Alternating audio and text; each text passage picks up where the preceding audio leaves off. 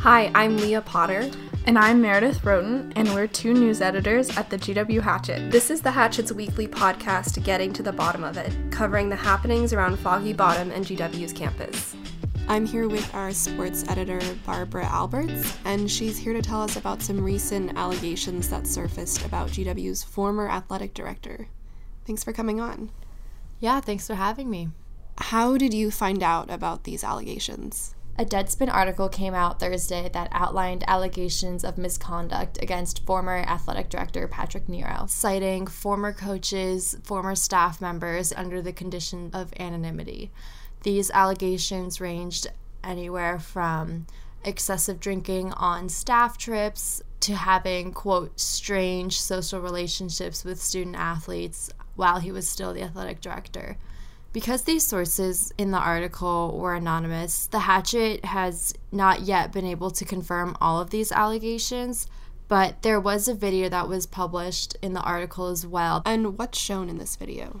The video obtained by Deadspin was also obtained from an anonymous source, and it depicts Nero making obscene gestures and straddling an individual that Deadspin had identified as a 2017 graduate of GW. In this video, Nero is sitting on this person's lap, and he is making a V shape with his middle and pointer finger and placing them up to his mouth while sticking his tongue out. And there were also screenshots published along with this article that shows Nero drinking with this same group of people. When Nero resigned in 2017, what did university officials tell us? Nero's resignation was very sudden. It happened in the middle of a sports season, which is also unusual. When Nero stepped down from his role, the university and the athletic department didn't really offer a clear reason why he was leaving. Nero said he was moving on to the next phase of his career. The athletic department thanked him for his work there, praised his legacy, and then pretty much kept quiet about everything else. So there was not really a reason given to us as to why he had left. Walk me through the allegations made against Nero. So these allegations range anywhere from Nero being excessively drunk to giving preferential treatment to student athletes. I spoke to experts about these allegations and kind of had them help me sort them into different buckets in terms of whether they were misconduct violations, NCAA compliance violations, or Title IX violations. And just in terms of, the allegations of excessive drinking, in the case of this video, it appears the other people in the video are very recently graduated students, so they are alumni. In those instances, those would fall under misconduct violations. Every university has codes of conduct and professional standards and things like that.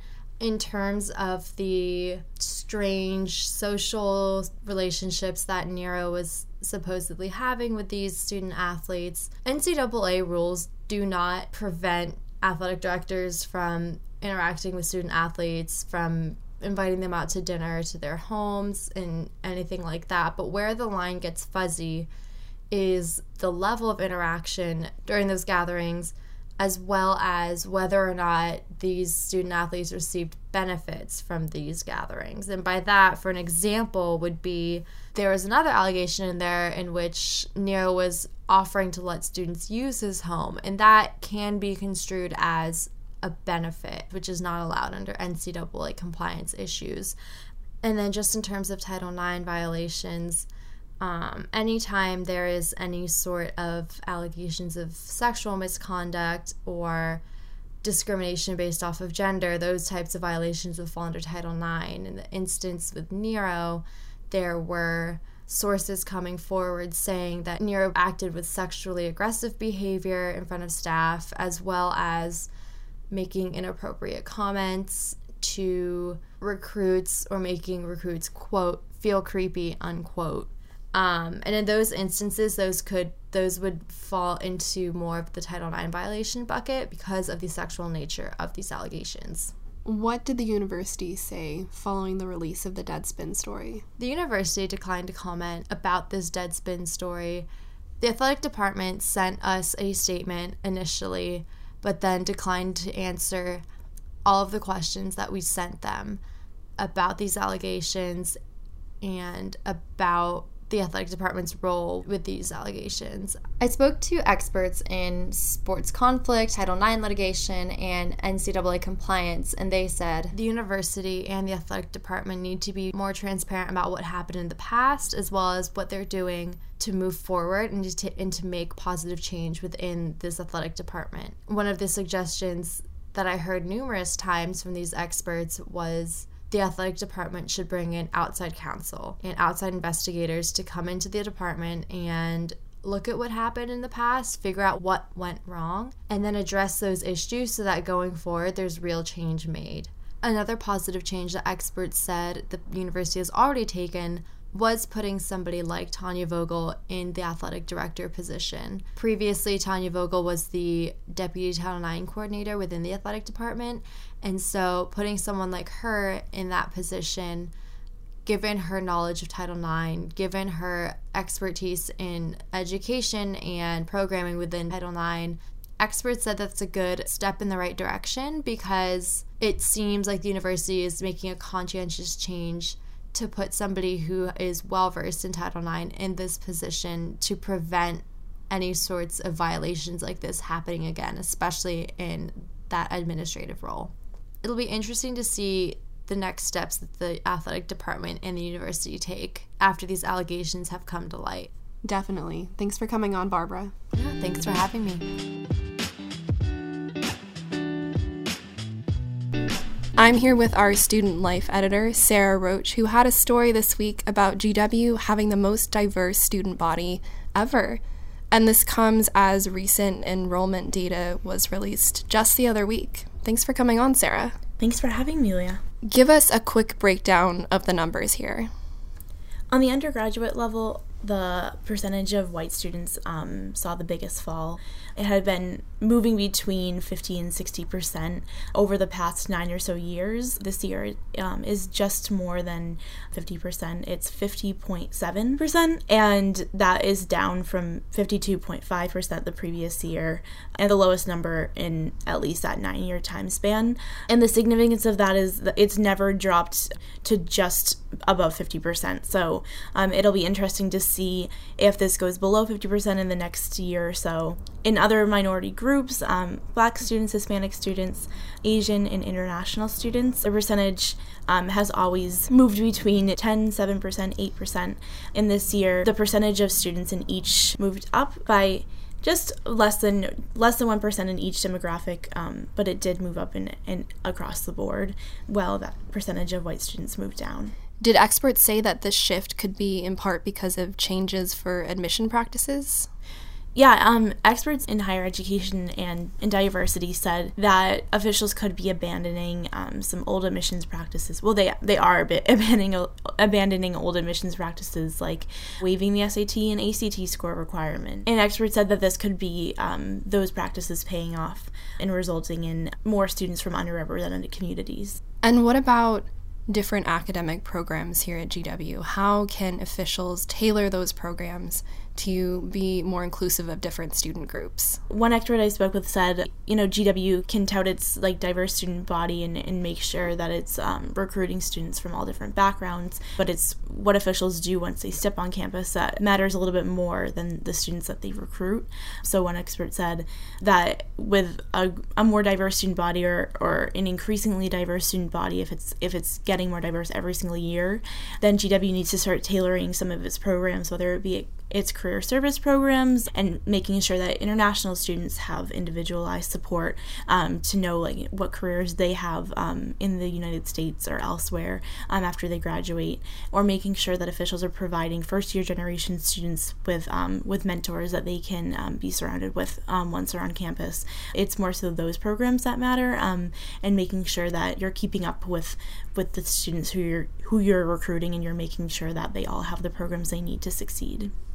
Thanks for coming on, Sarah, and giving us an update about GW's student body. Yeah, thanks for having me, Leah.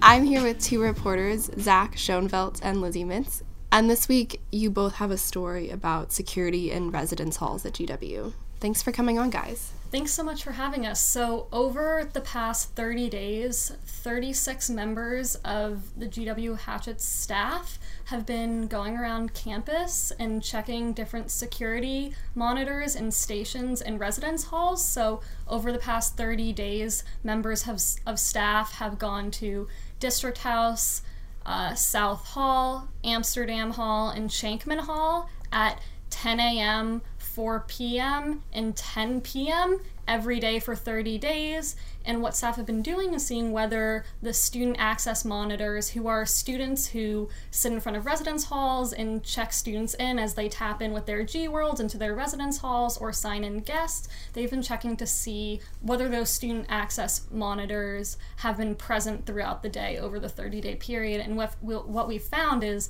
a significant amount of the time throughout the day over the past 30 days, SAMs have not been present at those stations when they were supposed to be. Yeah, and so it really depended on which residence hall we were checking. While Amsterdam and South Hall, there was only a monitor present less than 5% of the time. In some of the other halls we checked, Shankman and District House, the presence of SAMs was a lot higher, with 73% in Shankman Hall, as well as 94% at the I Street entrance of District House. It also depended on what time of day we were going. So, for example, in District House at the H Street entrance, when we did checks at 10 a.m., monitors were only present there 6% of the time, but when we checked later in the day at 4 p.m. and 10 p.m., that number went way up to 65% of the time. It really depended on what time of day, and so earlier in the morning, typically, there would be a less presence of the monitors, but as you went later, especially into the afternoon and the night hours, SAMs were there more times. What did experts have to say about the inconsistencies in security in residence halls? So, an expert I talked to said that factors like residence hall population and geography of where the dorms are located on campus should be taken into consideration by officials when determining what kind of safety measures a university maintains. Peter DiDomenica, a lieutenant at Boston University's police department, declined to comment on GW's actual security policies because he's not familiar with the geography and crime rates of the area surrounding the university, but he did say that when officials make decisions on where to staff monitors, they have to take into consideration what resources they have and sort of delegate where they're going to station security presence based on a large population of students and how many student access monitors and other security presence they have at hand to monitor these halls. And what did the university have to say about security? So Daryl Darnell, the Senior Associate Vice President for Safety and Security here at GW, said some residence halls like Thurston have a 100% ID check 24/7, but residence halls with more public access, like District House, for example, require a double tap system where residents tap into the public lobby first and then the residents-only section of the hall. He also said that some dorms, like South and Amsterdam, did not have SAMs at the beginning of the semester as often because other residence halls have historically experienced higher crime rates. He said that the university analyzes a variety of factors, including crime trends, to determine security staffing and where and when to place SAMs in residence halls. But he declined to say the specifics of those shifts or what residence halls and the schedules of SAMs for security reasons. And you also spoke with Resident Hall Association leadership, too. I did. So S.J. Matthews, the president of the Residence Hall Association, said while RHA has not recently worked with GWPD or the student access monitors, she plans to reach out to GWPD, the Division of Operations, and the Center for Student Engagement next semester to discuss how RHA can work with officials to make campus as safe as possible. She said that safety presence and security for students is important because she said it's been a little disconcerting lately with all of the alerts that students have been getting. So I think it's just nerve-wracking, especially if you're a first-year student, when you get these text alerts saying something happened in a Marvin bathroom. or there was a gunman outside, like things like that. So she said when she's spoken with students, they have been concerned about their own public safety, and students often come home at what she said is weird hours throughout the night and early morning. And she said that it's important to have these SAMs because it's good to know that you're not afraid to go home at night and that you know someone is there if anything happens. Thanks for coming on, guys, and giving us an overlook of the security presence in residence halls. Thanks so much for having us on. Yeah, thanks for having us. Thanks for joining us on Getting to the Bottom of It. Getting to the Bottom of It is hosted by news editors Meredith Roten and Leah Potter and features culture editor Margot Dines. This podcast is produced by managing editor Matt Cullen and video editor Ariana Dunham. Music is produced by Olk Studio. Special thanks to Barbara Alberts, Lizzie Mintz, Sarah Roach, and Zach Schoenfeld for joining us. See you after Thanksgiving break.